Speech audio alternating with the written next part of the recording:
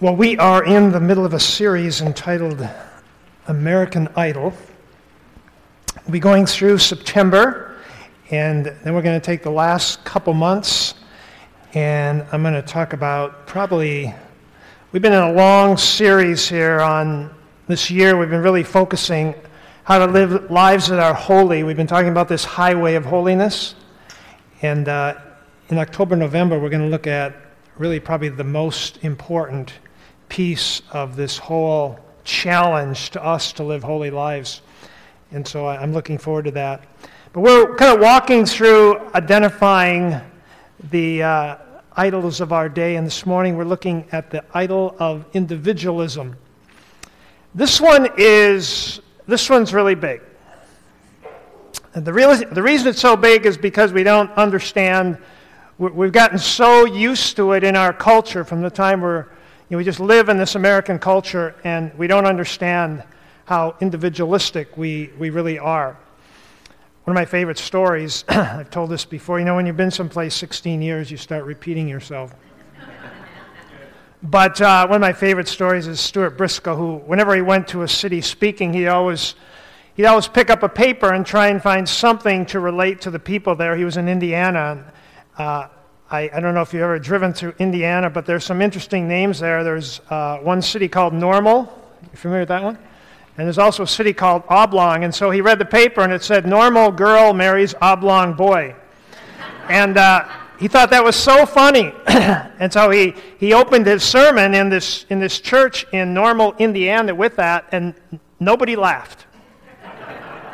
Not a smile. Nobody got it. They thought, what's funny about that? They'd heard it so long that they didn't see the humor in it anymore.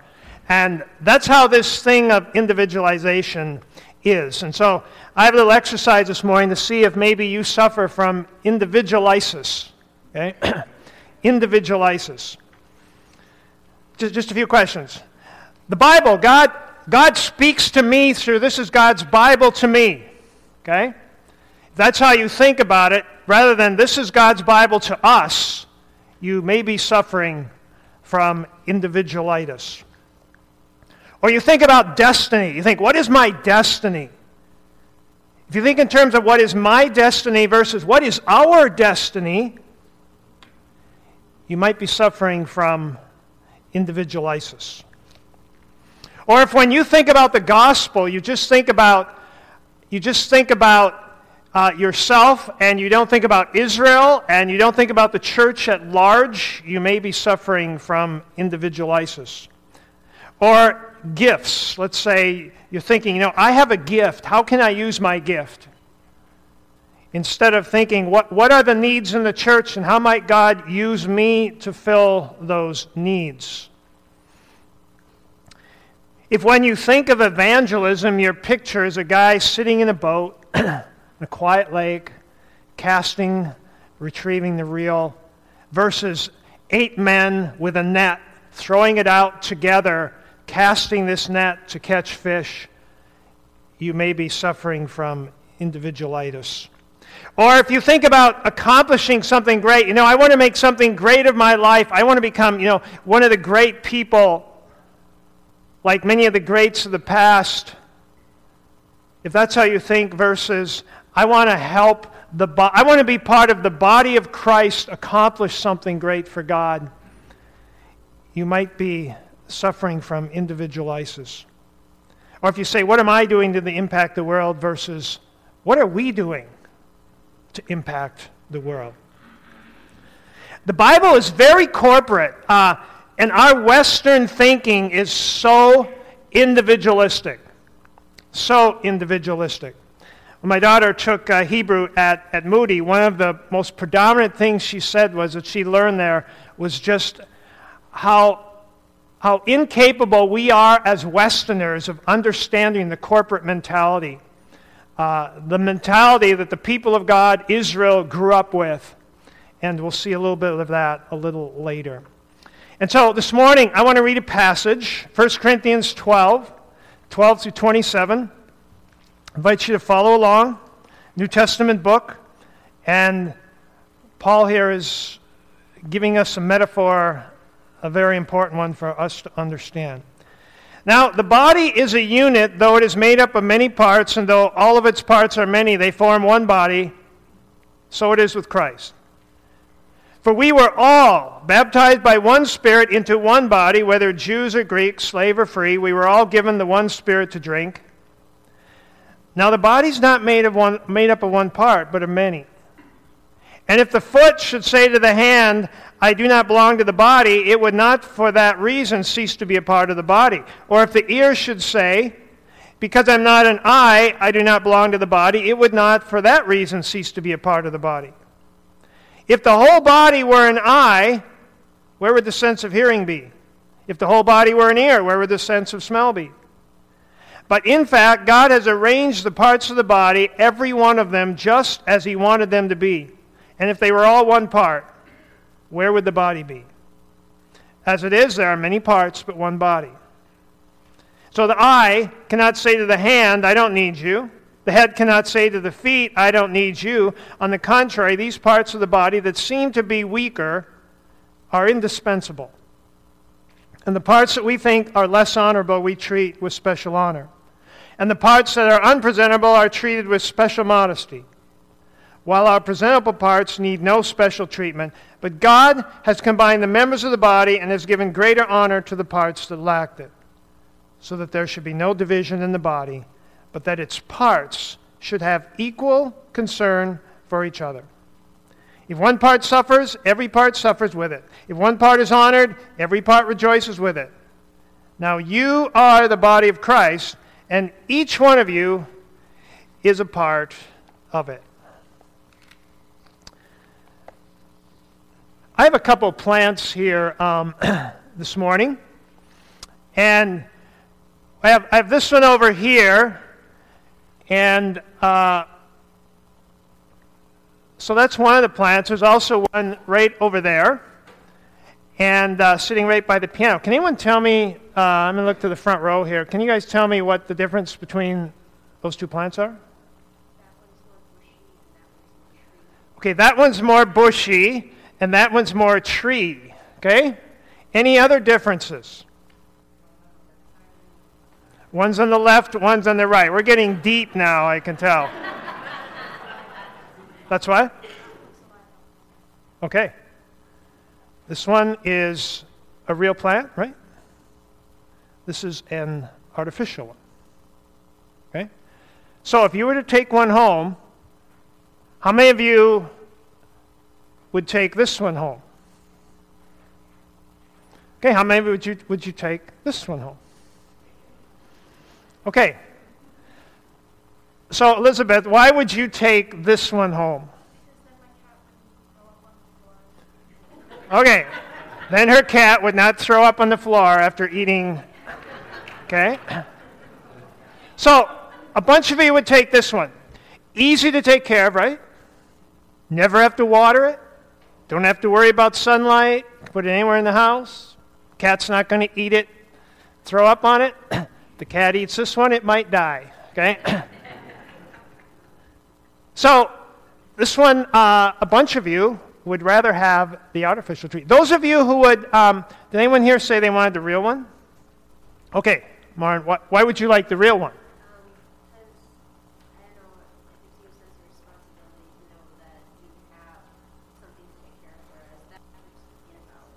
Okay, so you can nurture this plant and take care of it and have responsibility and see the result of taking care of it or the result of not taking care of it, right? This one is easy, but there's no care for this one. Just once a year, spray off, throw it in the shower, right? And clean it up. So we have things that are artificial, and then we have things that are organic. And so artificial trees, you don't need to take care of them. They don't need fertilizer. They don't need water. Real trees, they're real. They grow, right? They're changing. They reproduce. They give off oxygen into the, all of the trees. Everything around us here is giving off things that are vital for us to live. So here's the point. All that to say, God is not interested in artificial churches. God is interested in real, organic, living churches, and the church is as much an organism, is as much organic as that plant is. If you do not take care of it, it will die. If God does not sustain, if God does not take responsibility to sustain His church, the church will die. If we do not take responsibility for our church, the church will die. And the church can grow, and the church can flourish, and the church can give off life-giving things. Artificial things look good, but they do not have the potential that something organic does. And so, in 1 Corinthians 12, Paul here is driving home this point. If you're a Christian, if you have named the name of Christ, if you have placed your faith in Christ, at that moment, something happened to you. You see it in verse 13. Here's what happened. It says, "For we were all baptized by one Spirit into one body." So the moment you believed, you were baptized, you were put into the body of Christ. You became a part of this organic thing called the church. If you believe in Jesus, you're in the church. You're a part of the church. You are the body of Christ, is what he's saying here. And so, one of the things that we leave behind when we come to faith is our independence. We leave behind that spirit of independence. You know, it says, I don't want other people looking over my shoulder. I don't want to be responsible for other people. I just want life to be kind of about me. That's something that does not fit in the context of the Christian life. We are no longer our own. We are bought with a price, and God places us into a body. And so, there's just some things he says here. One of them, verse 12, the body is a unit, though it is made up of many parts, and though all of its parts are many, they form one body. And so, the first point he makes here is this. Many parts to a body, but together they form just one body. Just one. There's only one church. Technically, there's only, we have different local manifestations, but there's only one body. There's only one church. There's not two, there's not three, there's only one body. And so we're not independent from Mount Olive down the street. They are a part of our body, or Christ community up the road, or any other place where the name of Christ is named. We are all together with them, one body in Christ. We are individual parts of that, but there is only one body. So that's his first major point. Then in verse 14, he flips it around. He says, now the body is not made up of one part, but of many. So the body is made up not of one part, but it's made up of many. And so like our physical bodies, it's an analogy, there's all kinds of parts that go into the body. And it takes all of those parts for the body to function effectively. He makes the point that we have to be different. So you really can't compare yourself to somebody else in a lot of ways, because God has made us different parts with different functions. Your nose really doesn't care much about seeing. And your eyes really don't care much about smelling. And so we have different passions and different things that we are just very passionate about, and that is the way God has designed the body of Christ. We can't all be eyes, we can't all be hands, we can't all be kidneys, we can't all be toes. But he also makes the point here that every part is equally as important. There are no unimportant parts. Even a hangnail will drive you crazy. Right? That part of your body, the part right along your fingernail, you get something wrong with that, it'll affect your whole body. It can put your whole body in pain. Every part of the body affects every other part of the body. When something's wrong, I don't care where it is, when something's wrong with some part of your body, it will affect the rest of the body. Every part is important. That's his second point. And then the third one, in verse 24, the second part there, it says, "But God has combined the members of the body and has given greater honor to parts that lacked it, so that there should be no division in the body, but that its parts should have equal concern for each other." So it's like some parts of your body are maybe, maybe you'd rather look into somebody's eyes than look at their toes. Okay? Would you rather look at somebody's eyes than their toes? Probably, most of us would. So there are naturally things that are more attractive in the body and other things that are less attractive. And the point he's making here is that all of them are equally important. So we don't give lesser honor something just because on the outside it is naturally more attractive. We give equal honor to all parts of the body. Some functions in the church may be more visible. Others are much more invisible and might seem to be less important. But the point he's making here is that that's not the case. We should have equal care. And he says, so because we're part of a body, when one part suffers, we all suffer. So many of us come here today. We know Ralph and Betty. They lost their son this last week. And we feel that. And we feel it in our emotions because we are a part of one body.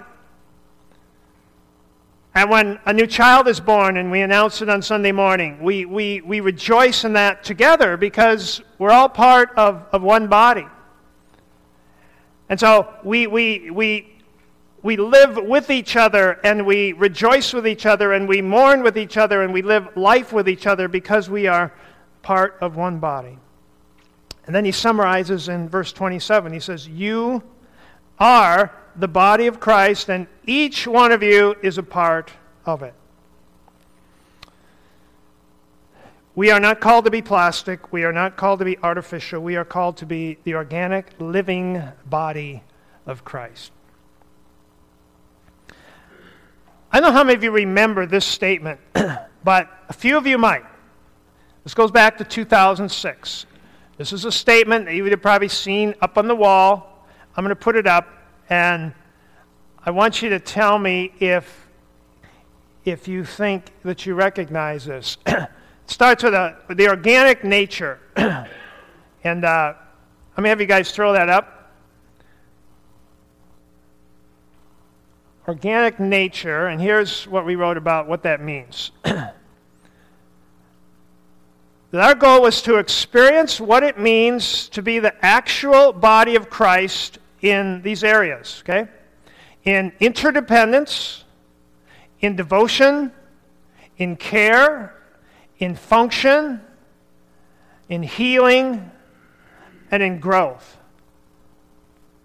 So what does that mean to actually be an organic, the organic body of Christ, which is totally interdependent and which is involved in devotion to one another and care and functioning together and healing and growth?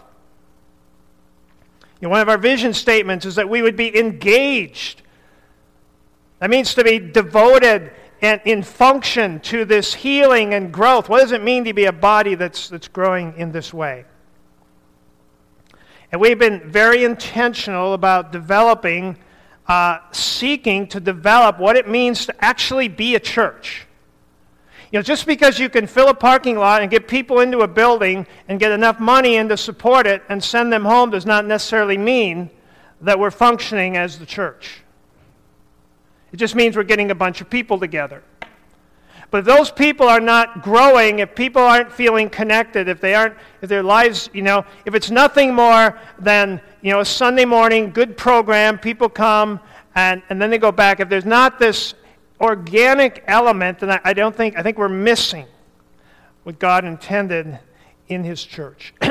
And so, several years ago, we developed community groups, and our goal was to learn how to care for each other, how to learn how to help one another, and so we've been working on that as a church body together. We spent a whole year on what it means to communicate with each other in a way that's healthy and nourishing and wholesome. And there's only one item that's allowed in our lobby. Do you know what it is? How many of you know the only item that's allowed in the wall, okay, it's our communications covenant. That's how we talk to each other. And so in that covenant, the essence of it is we're going to talk with each other.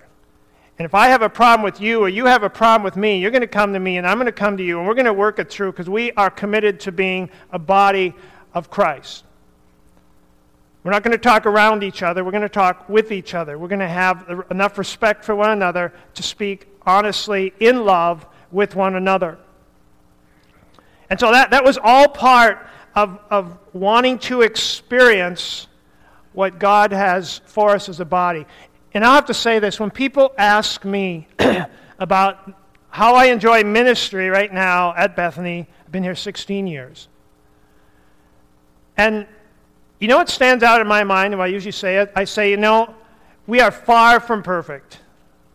But I think we are experiencing a good taste of what God intended in His church to be in harmony, to be united, to be working together, one heart, one mind, to have people engaged, not just showing up for an hour on Sunday, but engaged in the body, caring for one another. I said, I have been able to experience that in an ever-growing way here at Bethany, and I just find that to be very, very fulfilling in my life. We have a lot of people that have given up their independence and have given themselves over to functioning as the body of Christ. And you know what? That takes time, and that takes resource, and that takes energy, and that takes sacrifice. But that's what the body of Christ is all about, and that was the model of our Lord to each one of us. And then Paul goes on and he says, the glue that holds us all together, the glue that holds it all together is something called love. That's why in chapter 13, right when he gets done with this, he says, and now I'll show you the most excellent way. And this is what he says. He says, you know what? You can stand up like they did at Pentecost. I could get up here and speak in tongues. Or he said, you can spew out profound, deep theological truths.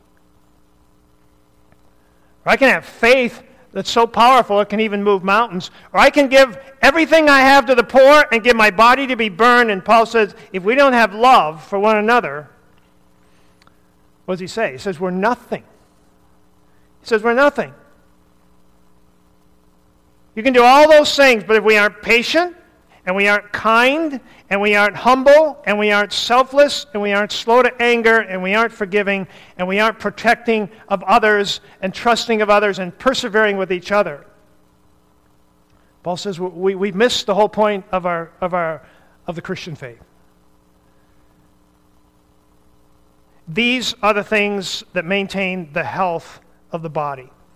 And it's not a bunch of perfect people getting together. It's a bunch of sick, broken people getting together and beginning to experience the healing that comes when we begin to care about each other. That's what's supposed to happen in the church, is that not only do we receive redemption from Christ, the head, but then we are baptized into His body, and that's where we begin. By God's design, that should be the place then through love and through kindness and through mercy and through extending all these gifts that we begin to grow and mature and develop as people. It's through the Spirit of God and through the Word of God and through the people of God. Spirit of God, the Word of God, the people of God, that the body grows and builds itself up in love as each part does its work. And I'm quoting now from the Apostle Paul. I meet people and they say, I believe in Jesus, but I don't have time for the church. You ever hear somebody say that?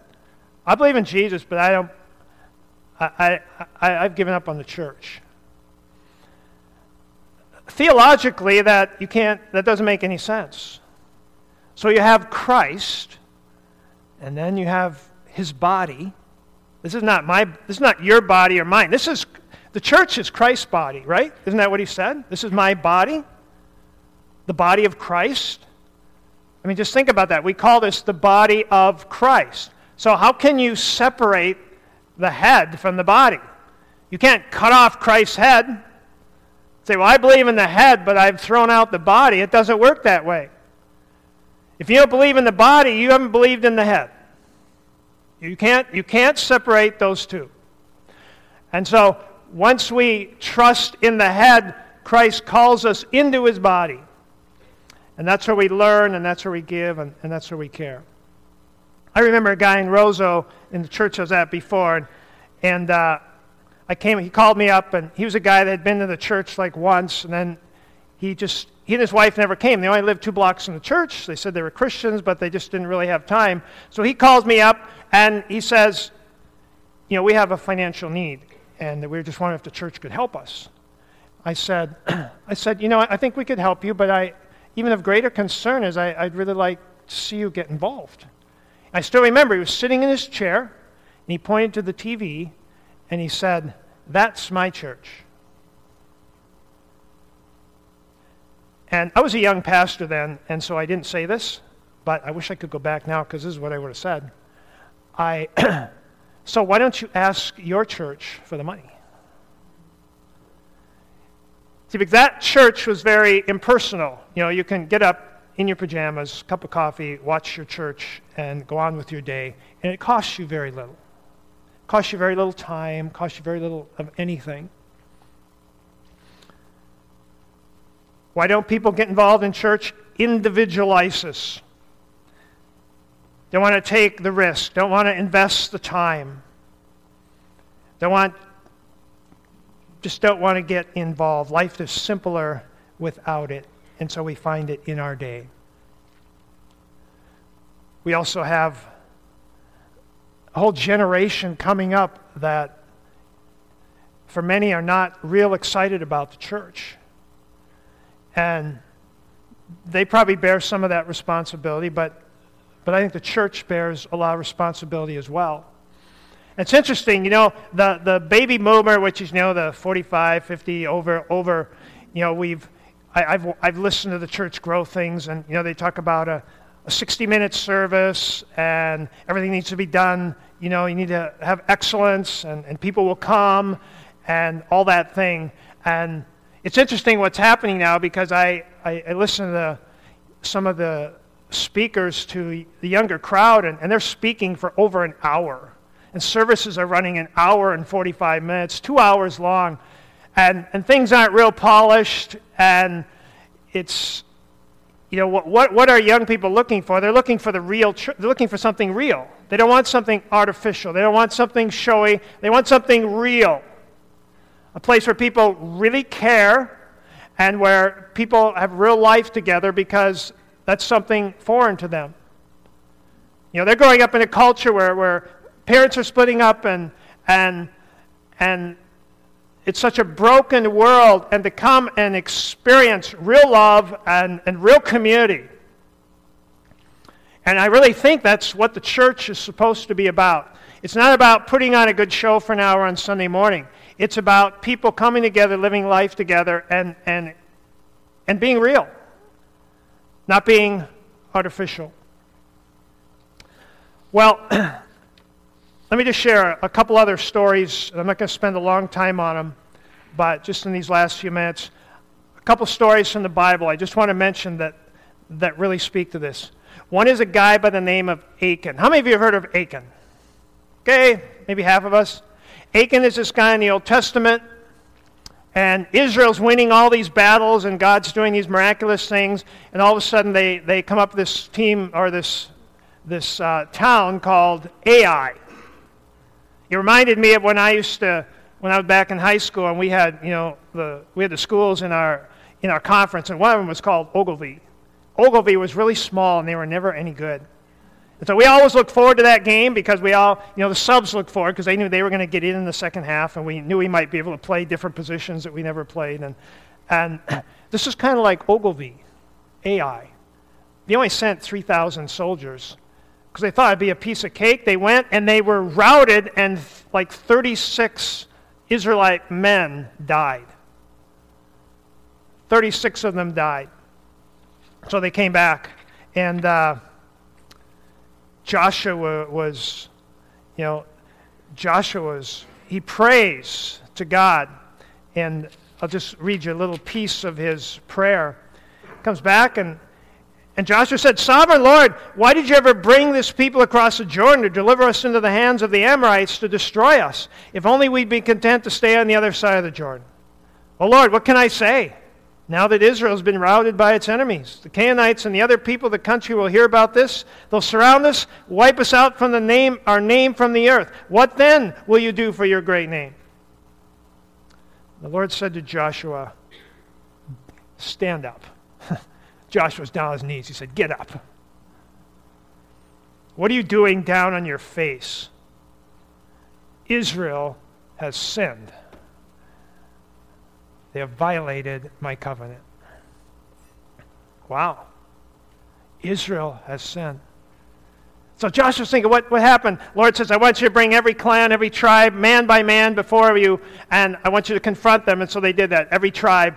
And they went through, and finally it came to this guy called Achan. And when it came to Achan and he was confronted, he said, "Okay, I did it. I took some gold and silver and this really nice robe from the plunder from the last battle, and I did. It's just a few things, and I stuck it under my tent. 36 men died. Israel was routed because of the sin of one man. And God didn't say, "You know what? Somebody in your camp has sinned." The text says, Israel has sinned. No separation between the individual and corporate. And we have a hard time understanding that, but God doesn't have a hard time understanding that because, this is one body. And Achan was taken out, and he and all of his children were stoned to death. Horrific. It's one of those scenes you don't even want to think about. But that's how serious it was. And the point is this. The point is that, when I sin and I'm part of a body, it affects the whole body. I mean, if I'm involved in some ongoing rebellious sin against God in my life, it affects you. And your sin affects me. As we come here on Sunday morning, the things going on in our life affects the Spirit of God in our midst. If there are unresolved issues between people, it affects the Spirit of God in our midst. I remember a time in Rosa where there were some issues, contention going on, and we had a couple that came to the church. They came one Sunday, and I didn't see them. 2 years later, we had resolved the conflicts. They came back, and after the service, they came up and said, "What happened here?" They said, "We could tell the last time we walked in the door, we didn't hear, it had nothing to do with the music, the message, nothing. We just walked in the door, we could just feel. We could just feel it in the spirit that something was wrong." And so, we think our sin is private. We think our sin is private, but it's not. We're part of a body. And if something's going on in my body, you know what? It affects the rest of my body, doesn't it? If you got something going on your big toe, it affects how you walk. Pretty soon it affects your hip. Pretty soon your whole body's getting out of whack. Our sin is not private. The body is only as healthy as the sum total of its parts. And then finally, there was another guy we learned another lesson from just a little bit later, is from a guy called Nehemiah. You heard of Nehemiah? A bunch of you have. He's the guy that rebuilt the wall of Jerusalem, right? Wasn't that him? No, that's not what he did. You want to know who rebuilt the wall of Jerusalem? Go look in chapter 3, and I'm not going to read the whole thing.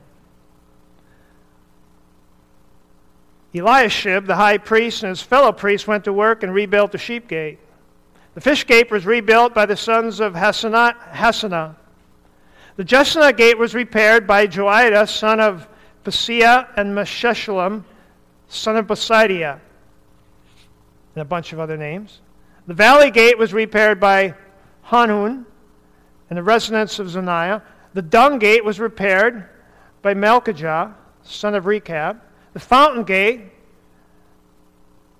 Next to him, the repairs were made by the Levites under Rehum the son. It goes on for 32 verses, about 80 different names of people who rebuilt the wall of Jerusalem. Nehemiah did not rebuild the wall. The people rebuilt the wall.